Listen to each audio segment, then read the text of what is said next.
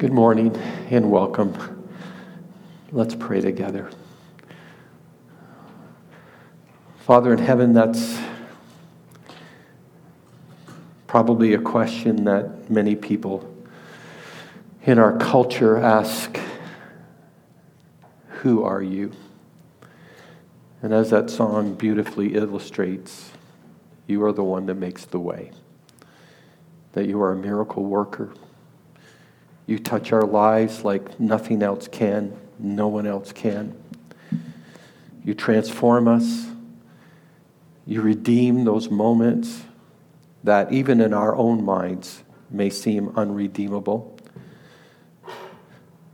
But ultimately, Lord, we're reminded that you are a God that does care, that you are a God that does love, that you are our only hope, a firm foundation, the one who sent his Son to die for us. And Lord, as we gather together this morning, we just thank you and praise you and honor you this morning for your faithfulness, for your mercy, mercies that are new every morning, and for our ability to gather together, to lift our voices and our hearts to you this morning, and to acknowledge your presence among us.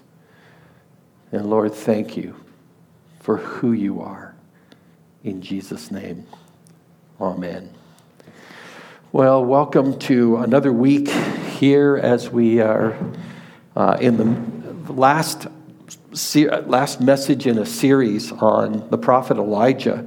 And I don't know about you, but I've learned a lot in this particular series. I've been really kind of surprised about learning about this particular man. Now can we just acknowledge that this morning? Here's a man who is called a prophet. So let's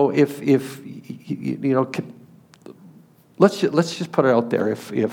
If I meet somebody on the street that doesn't know me and I'm introduced as a pastor, right away there's all this stuff of expectations, right? They expect that I'm a person that is supposed to be pretty decent, supposed to live a particular lifestyle, supposed to have, all of this kind of stuff. So there's all these expectations there, and fair enough, there's all kinds of expectations we have on people once we hear what they do or whatever category they belong in. And then we come across the story about this man called Elijah who is a prophet. That's a significant title. That's a really godly title, a divine title to put on a person. And if you've been part of this series, you've watched Elijah not only, work this title that he has, but he's done incredible things as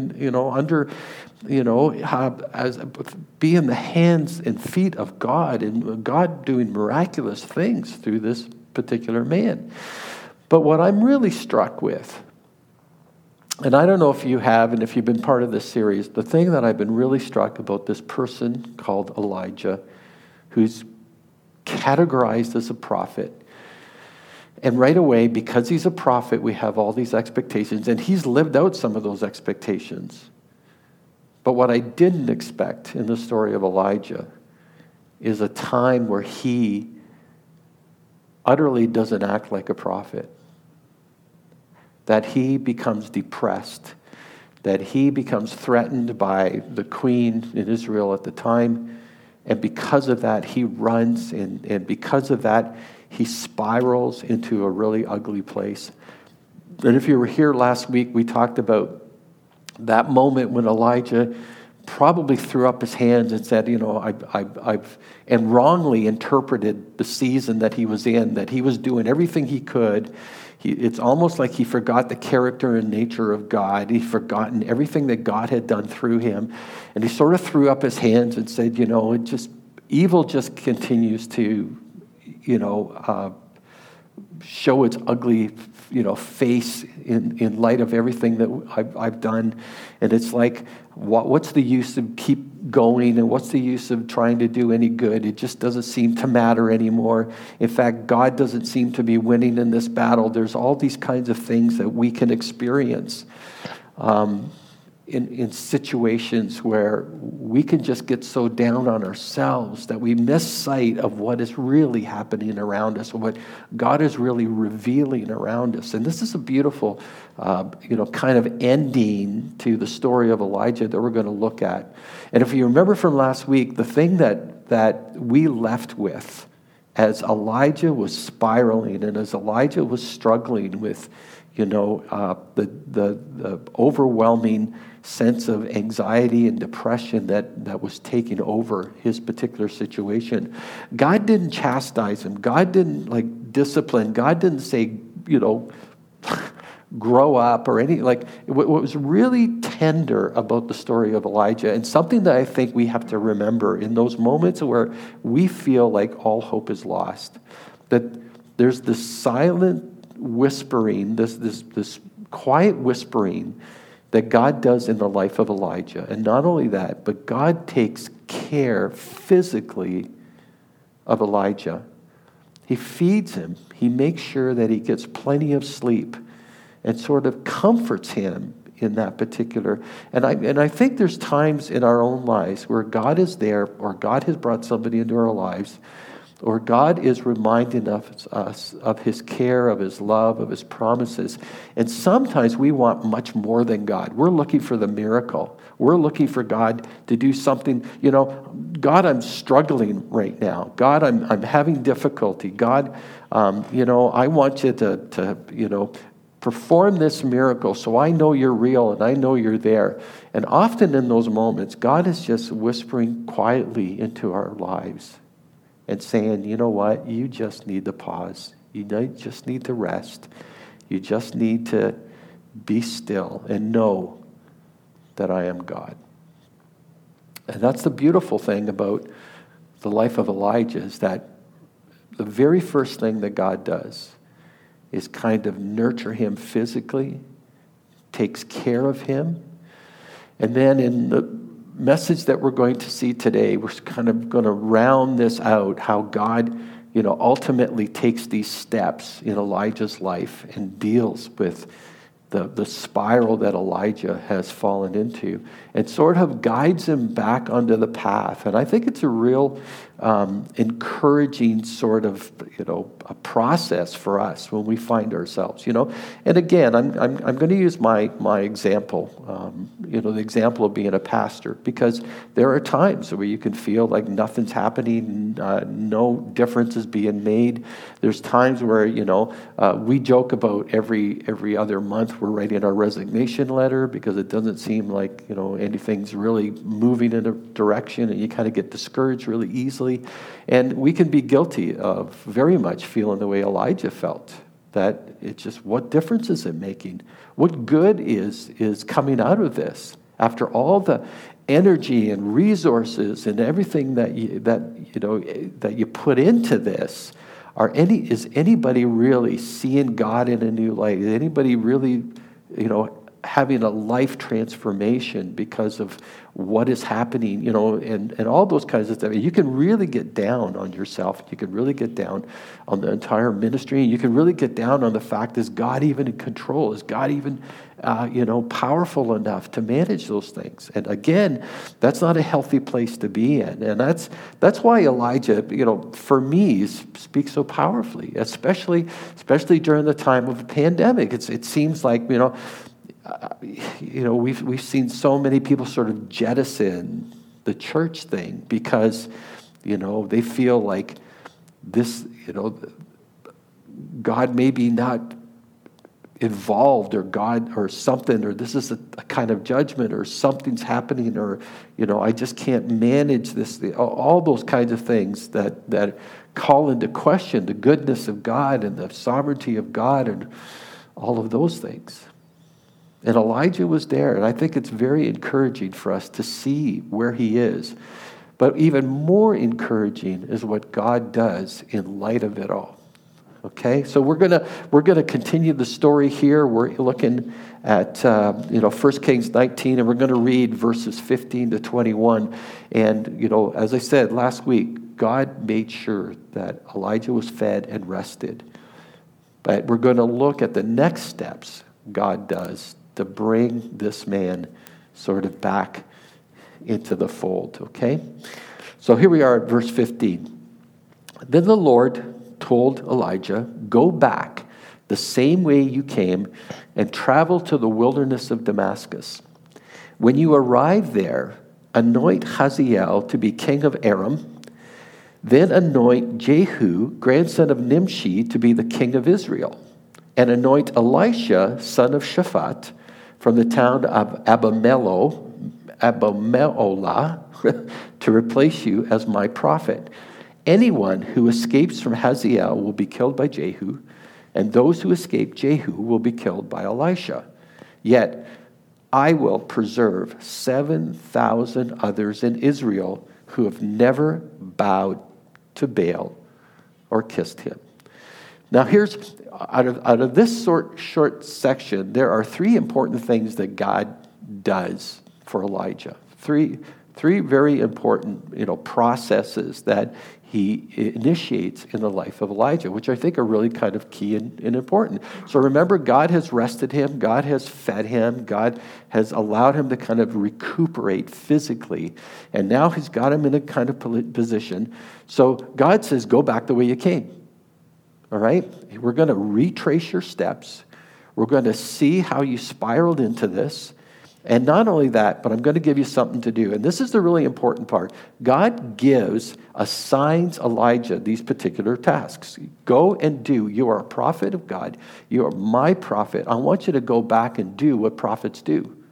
This is the very thing that you have been, that is part of your calling, that you have been commanded to do. We're going to make sure you do what you are meant to do. And what is important about this particular aspect is that God has now given Elijah, it's kind of repurposed his life, given him some meaning in his life. Here's some direction.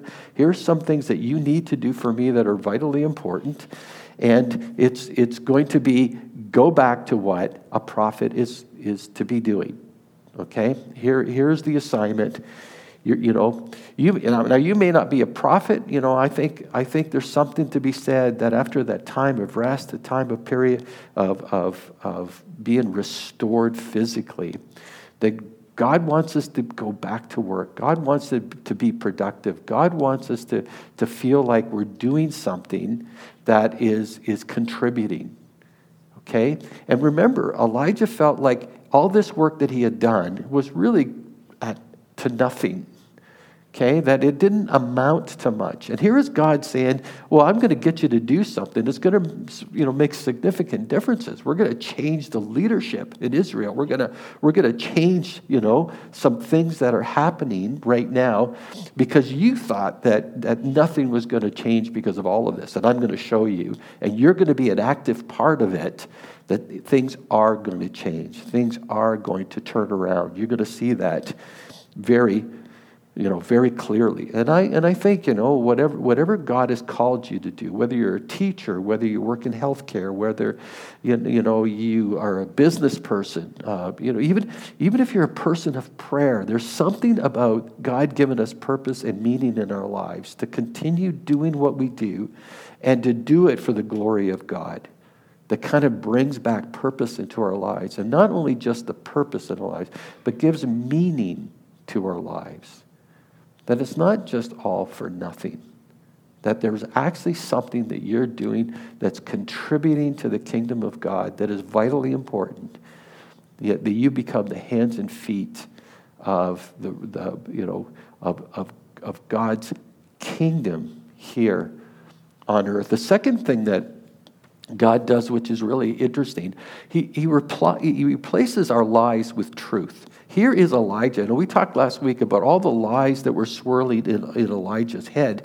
He felt that he was all alone, that he was the only prophet. He was the only one doing good work. And meanwhile, even before God says that I've got 7,000 in the kingdom here who have not bowed to Baal, he's forgotten all about, earlier on in in this section about the prophet Obadiah, who had preserved 100 prophets himself, and other people in the kingdom who, were still faithful to the Lord, had forgotten like the victory on Mount Carmel and all of that. But God says, guess what? I know that there's 7,000 that are still faithful to me and the nation. And I think being reminded that we're not alone in the way that we're feeling, I think is vitally important. Vitally important. And again, as a pastor, I get reminded, there's times where I'm speaking to other people in other churches and other, situations and circumstances, and I can't believe how many times it's like, I think I'm the only one, or I think we're the only ones that have the struggle, or we're the only ones that are going through, the kind of cultural things that are kind of inundated us, and the way that the pandemic has affected the church, and sometimes I can feel, man, this is the struggle we're doing all alone. But that's so far from the truth. Some of you are really struggling right now with feeling all alone. And you may be alone in the sense that, you haven't had a whole lot of relational relationships that you can, lean into during this time. But the fact of the matter is you're not going through this alone. There are a lot of people who are going through this right now and likely feeling exactly the same way you are feeling. And it's almost a shame that we don't have this open dialogue and this open conversation with all of us and be able to say, you know what, this has been hard. Can we just say out loud that this pandemic's been hard? Can we just acknowledge that this has not been easy? I'm not sure. There's many lessons in this whole pandemic, but I'm not sure I would want to live through another one of these, frankly, because it's been hard. It's been very, very hard. But God reminds Elijah of a very, very important truth that kind of washes away the lies that are going through. He's not alone. There's others just like him. And, sometimes in the church world, we can feel like, evil is taken over, the stuff that promotes unrighteousness in our culture, the stuff that really doesn't promote biblical living or biblical teaching. And we can feel like the whole world's gone to hell in a handbasket, right? We could just say, everything. But we forget sometimes just how many people want God to reign supreme.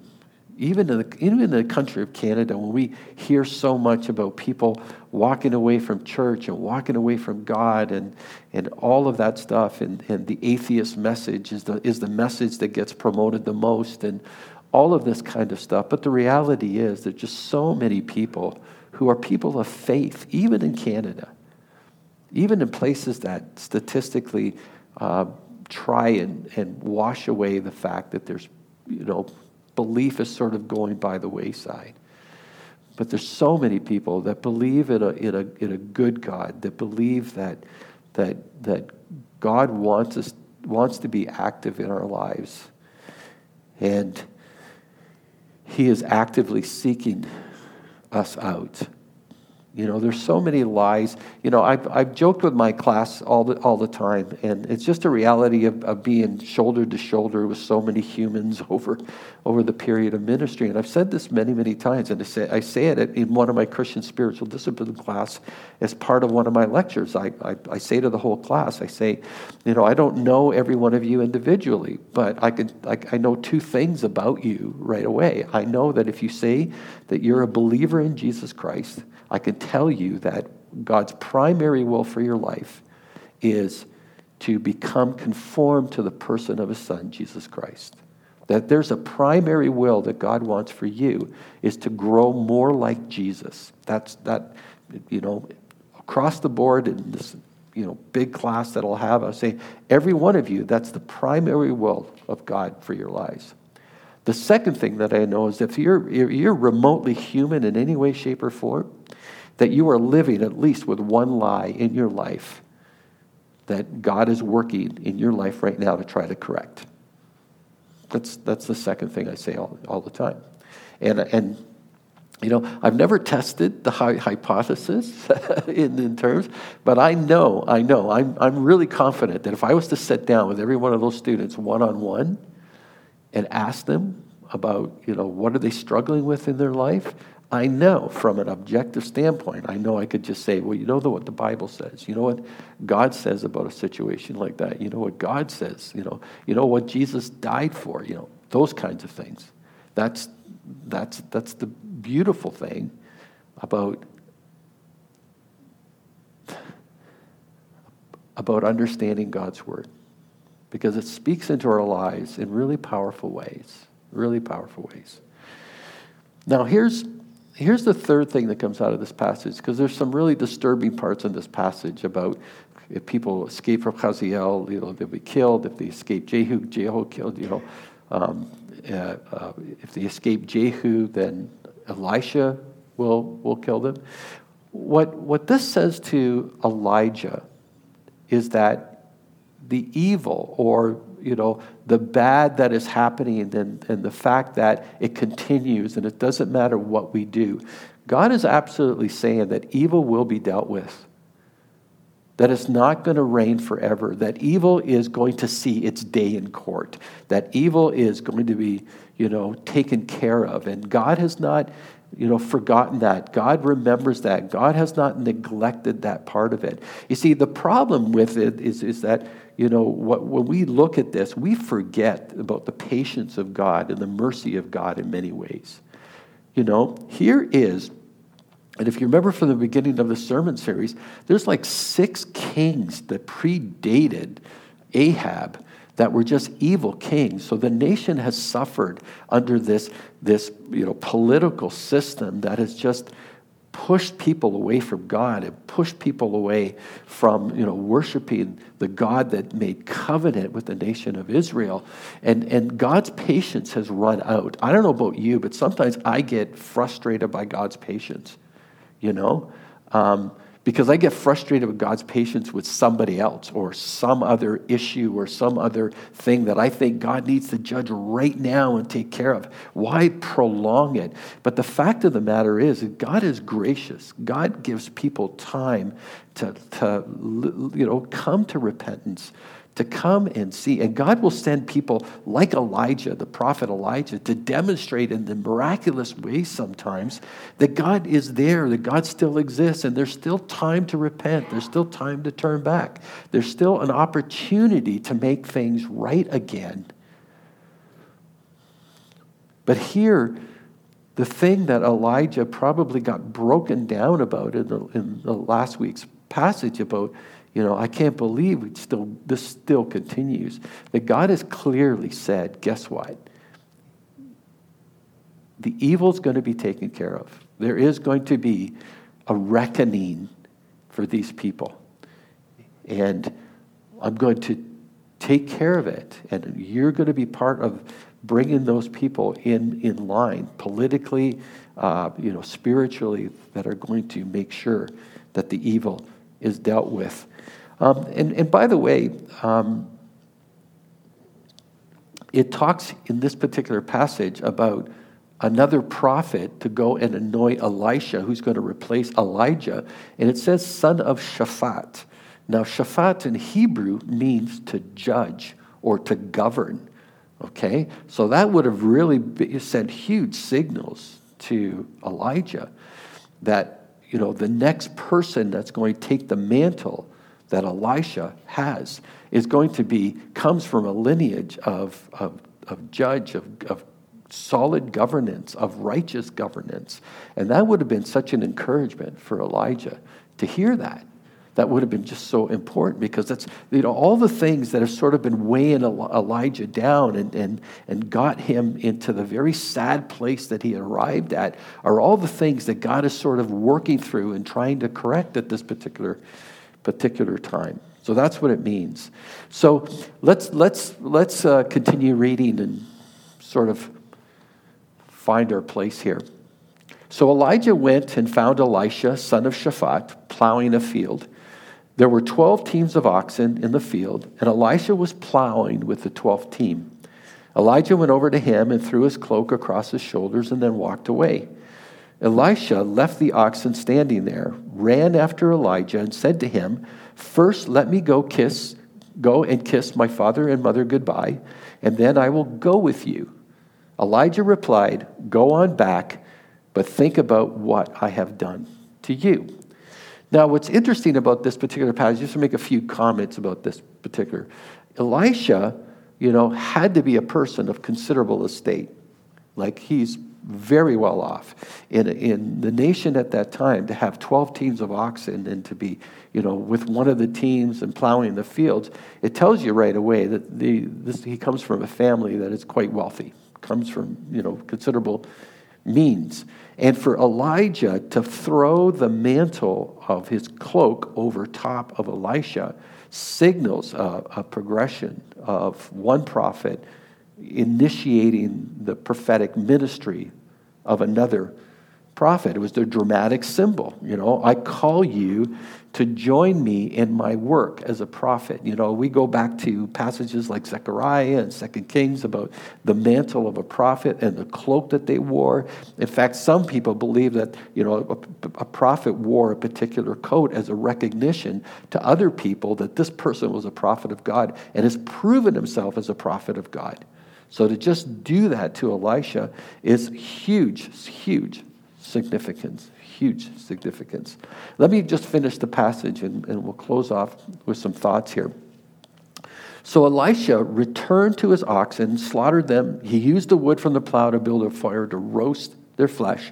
He passed around the meat to the townspeople, and they all ate. Then he went with Elijah as his assistant. Okay? Now, right away, the fact that Elisha, slaughters the oxen, sacrifices them, gives it to the townsfolk, is a very significant event. In fact, don't forget, this is a nation that just came out of drought, just came out of, meager times. Elisha is blessing the community at this time. This would have really spoke volumes to the many, many people who had been starving for some time. So this is a really gracious act that Elisha does. What it also signifies is that Elisha is absolutely clear about what changes are happening in his life. That God has called him, that God has sort of redirected his, life to something totally brand new. It's not lost on Elisha just how he is absolutely removing all remnants of his past by doing what he's done and knowing that the path that he's walking now forward is a totally different path that he probably had intended for his own life. That God was doing something remarkable now, and that he was being called to the prophetic office simply by the gesture that Elijah has done to him.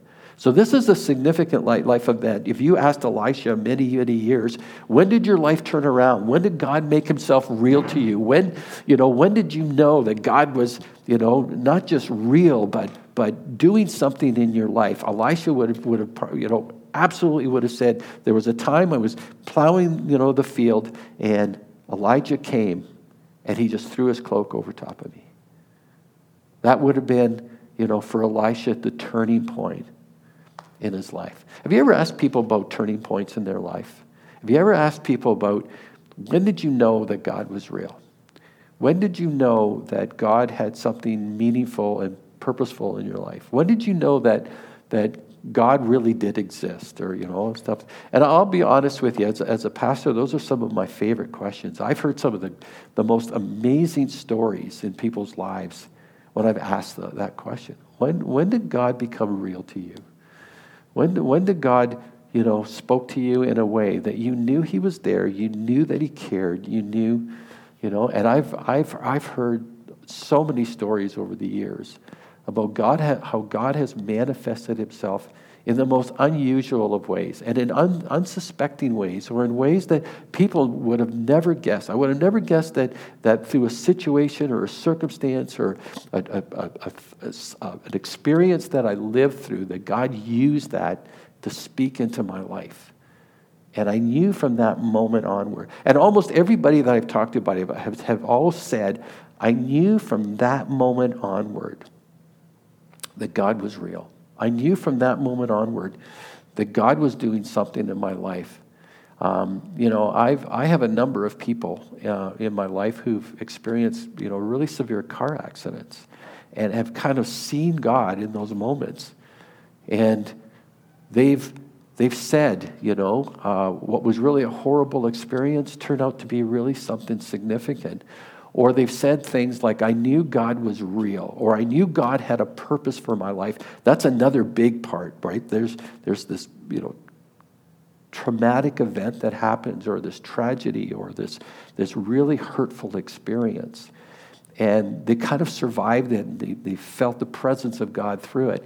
And at the end they said, I now am convinced that God has something for my life. And that's why I'm still here, or that's why God called me into this, or that's why I am doing this. And that's really the case for Elisha in this particular place. What is interesting from the standpoint of Elijah doing this to this next prophet, Elisha, is that God gave Elijah responsibility and a legacy. A responsibility and a legacy. For Elijah, the remainder of his years is pouring his life into this assistant. It's funny that the text calls it an assistant, because it's like I'm teaching Elisha the prophetic office, the mantle of being a prophet, of living what it means to live in faithfulness as being the voice of God to the people, and building him what he needs in order to continue to bring light and truth to a nation that has been steeped in darkness too long.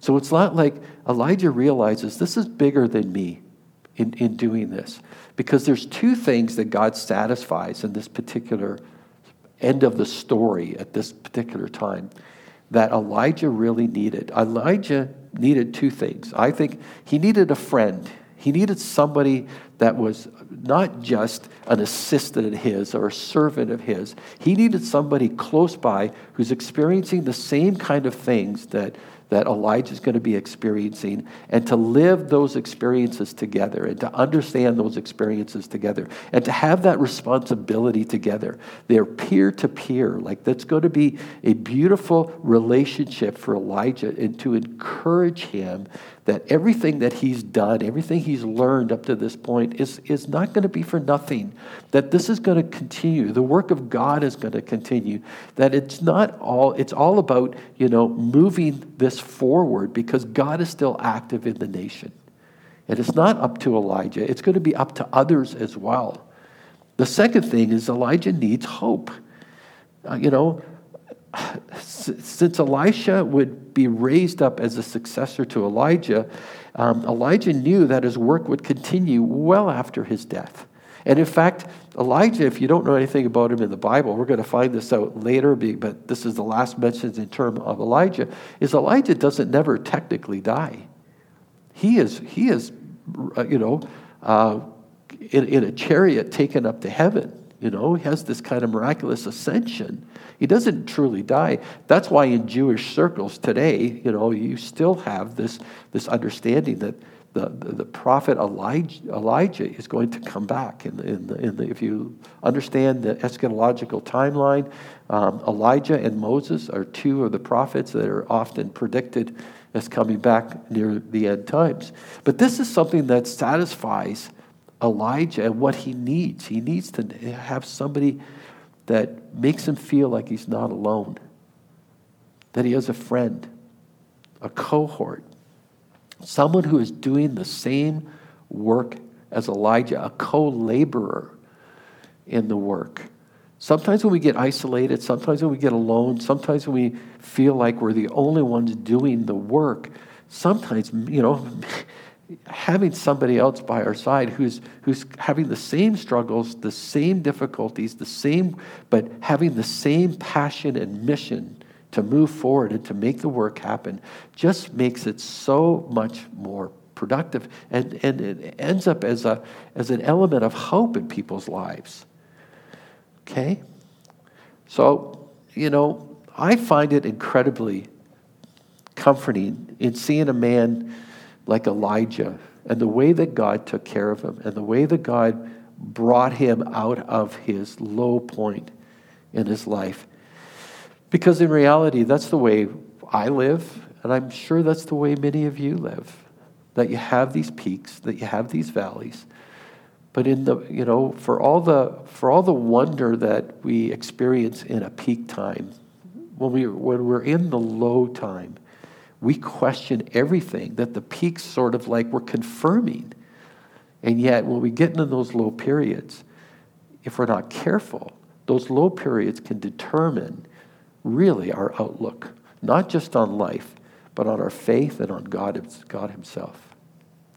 And God does this beautiful reshaping, realigning Elijah back to what God intended for him in the first place.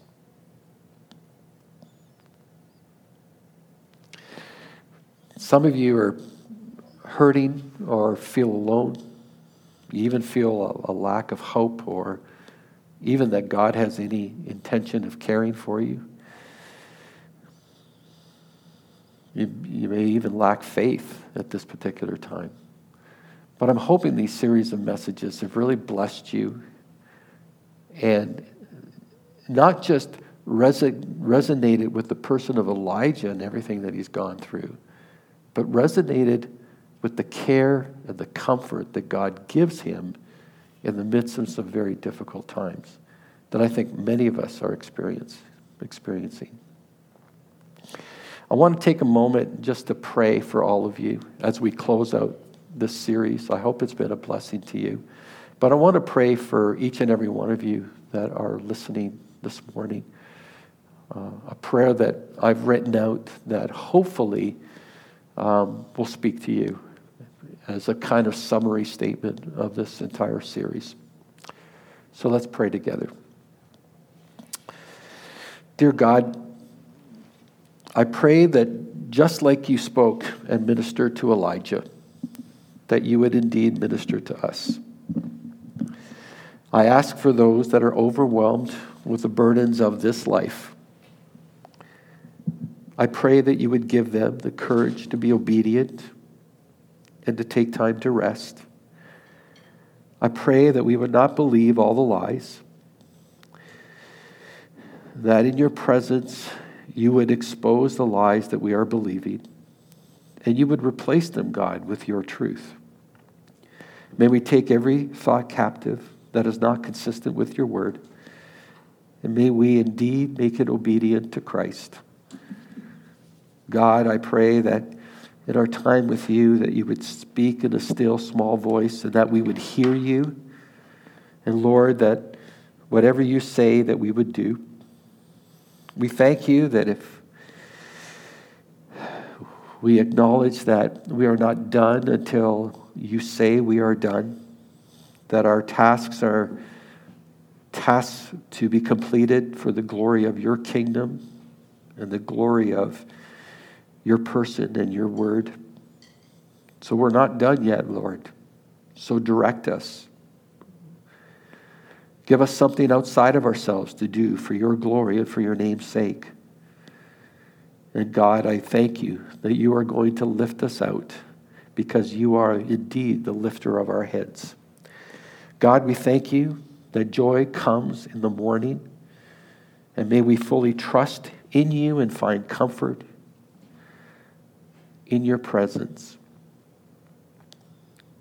Lord, for many of us, the reality is the one thing that is consuming us right now, our greatest fear, our greatest what if. But Lord, we know that you are powerful enough to manage those questions in this life. Lord, we know that sometimes we can be guilty of telling people that everything's just going to be okay. But Jesus did say that in this world we were going to have trouble. But he did say, take heart, because he himself said that he has overcome the world. So, Lord, in the midst of the what ifs, the questions, the difficulties, we thank you for the victory that is ours through Jesus Christ our Lord.